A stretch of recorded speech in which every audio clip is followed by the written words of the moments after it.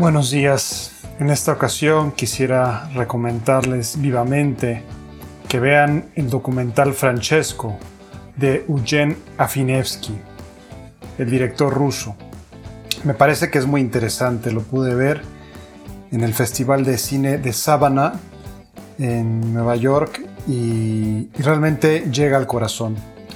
Me parece que es una síntesis muy buena de lo que Francisco quiere hacer.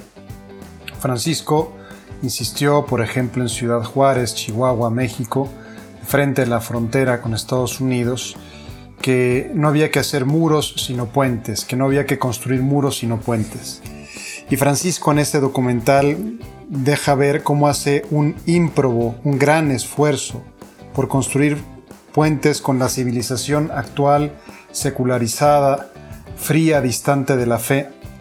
Y al hacer ese esfuerzo, devuelve o reintroduce a la Iglesia en el gran debate público. Realmente sorprende ver todos los temas. Yo me atrevería a decir que no hay ninguno de los grandes temas de la actualidad en los que no esté vivamente metido Francisco y con él la Iglesia.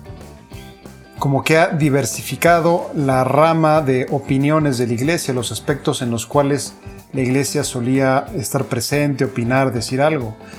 Y ha ayudado a que mucha gente redescubra cómo la fe tiene algo que decir y algo que aportar a los grandísimos problemas de la actualidad, ¿no? Por hacer un pequeño recuento, ¿no?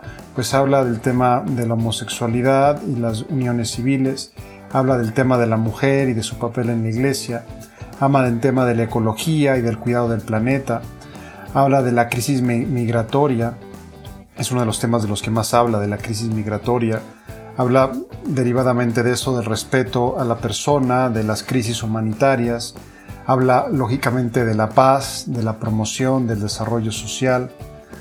Habla también de la paz entre las religiones. Es muy elocuente ver las tomas en donde pues aparece frente al muro de las lamentaciones abrazando a un rabino y a un imán en Jerusalén. En fin, o sea que hay una gran cantidad de temas que están presentes en ese documental.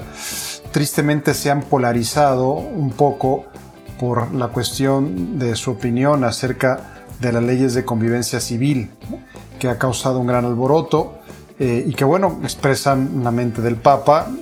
Alguien podría no estar muy de acuerdo con eso, pero expresan su opinión de que aunque la Iglesia siga sosteniendo que los actos homosexuales son en sí mismos pecaminosos, pero bueno, eso no opta que el Estado pues se encuentre con una situación de hecho y que le otorgue un régimen distinto del matrimonio.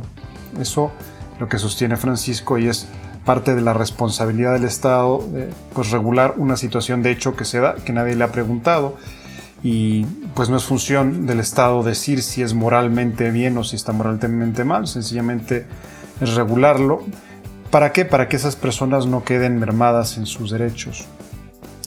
Pero repito que eso es además una opinión del Papa que no está reformando la doctrina oficial de la Iglesia, y uno puede estar más o menos de acuerdo.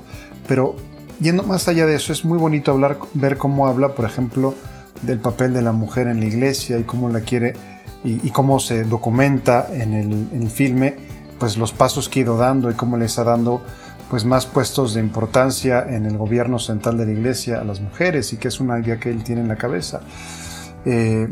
Pues muy impresionante. La verdad es que otro de los grandes temas del documental es cómo ha enfrentado Francisco la crisis de la pederastía clerical, sobre todo poniendo un close-up en la dolorosa situación de Chile, ¿no? Y cómo pues Francisco se encontró con un Chile devastado en la fe, cómo se dio cuenta que era por culpa de los abusos sexuales y cómo cambió radicalmente su actitud cuando tuvo datos y se entrevistó con las personas que fueron abusadas, y ellas mismas personas reconocieron que se sintieron acogidas, queridas, comprendidas, escuchadas por Francisco. Uno de los temas, repito, más dolorosos de la historia de la Iglesia reciente, ¿no? Pero luego era profundamente esperanzador ver cómo hablaba pues eso de tender puentes, de acoger a los hombres, de soñar con un mundo en paz, en un mundo donde cupieran todos. Realmente, insisto, devuelve a la Iglesia a los grandes temas del debate actual, del debate público actual, y muestra cómo no hay prácticamente ningún tema en el que la Iglesia no tenga algo que decir, en lo que Francisco no tenga algo que decir. Y eso ha sido particularmente importante porque durante un cierto tiempo en la Iglesia habíamos sido más bien reactivos, ¿no? Es decir, como que habíamos hablado de muy pocos temas, fundamentalmente de la defensa de la vida y de la defensa de la familia, y éramos más bien reactivos a los ataques, a las acusaciones. Y aquí Francisco como que toma la iniciativa del diálogo, toma la iniciativa de los problemas, muestra cómo la fe tiene algo que decir acerca del cambio climático, de la ecología, del cuidado del planeta, y muestra puntos en común de diálogo con la cultura secularizada, laicista, puntos en común en diálogo con otras creencias religiosas, con todas las religiones de la tierra. Entonces, digamos que es un grandísimo esfuerzo por tender puentes a todos los niveles y en todos los ámbitos que muestra el Papa y que está maravillosamente documentado en este filme, ¿no? Es realmente una muy buena calidad técnica, una muy buena narrativa, una muy buena fotografía. Entonces se los recomiendo vivamente porque pues se darán cuenta de cómo la Iglesia tiene algo que decir al mundo de hoy.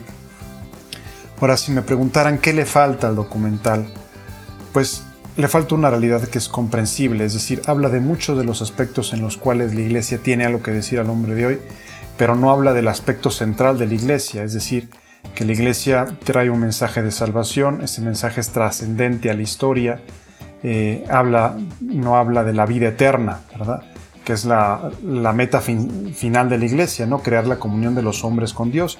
Digamos que habla de ese aspecto de la Iglesia que es crear la comunión de los hombres entre sí, pero pues no habla de esa relación, esa espiritualidad, y es comprensible por ser un documental hecho por quien ha sido hecho, que también eso tiene bastante interés. O sea, el Papa ha dejado que una persona, un director de cine que es homosexual, ¿verdad? Pues lo ha acogido y le ha dejado que entre a los entresijos de su conciencia, de sus anhelos, de sus sueños como persona, como pontífice. Entonces eso muestra nuevamente una actitud de apertura, de ir por delante. Pero, lógicamente, pues esta persona no tiene una apertura sobrenatural. Y de hecho el documental está hecho un poco para hacernos conscientes a los creyentes de todo lo que el Papa ha hecho hacia afuera de la Iglesia y un poco para transmitir la actualidad de la figura de Francisco y su importancia en el mundo de hoy. Muchas gracias y espero que disfruten el documental Entrevista sobre Francisco.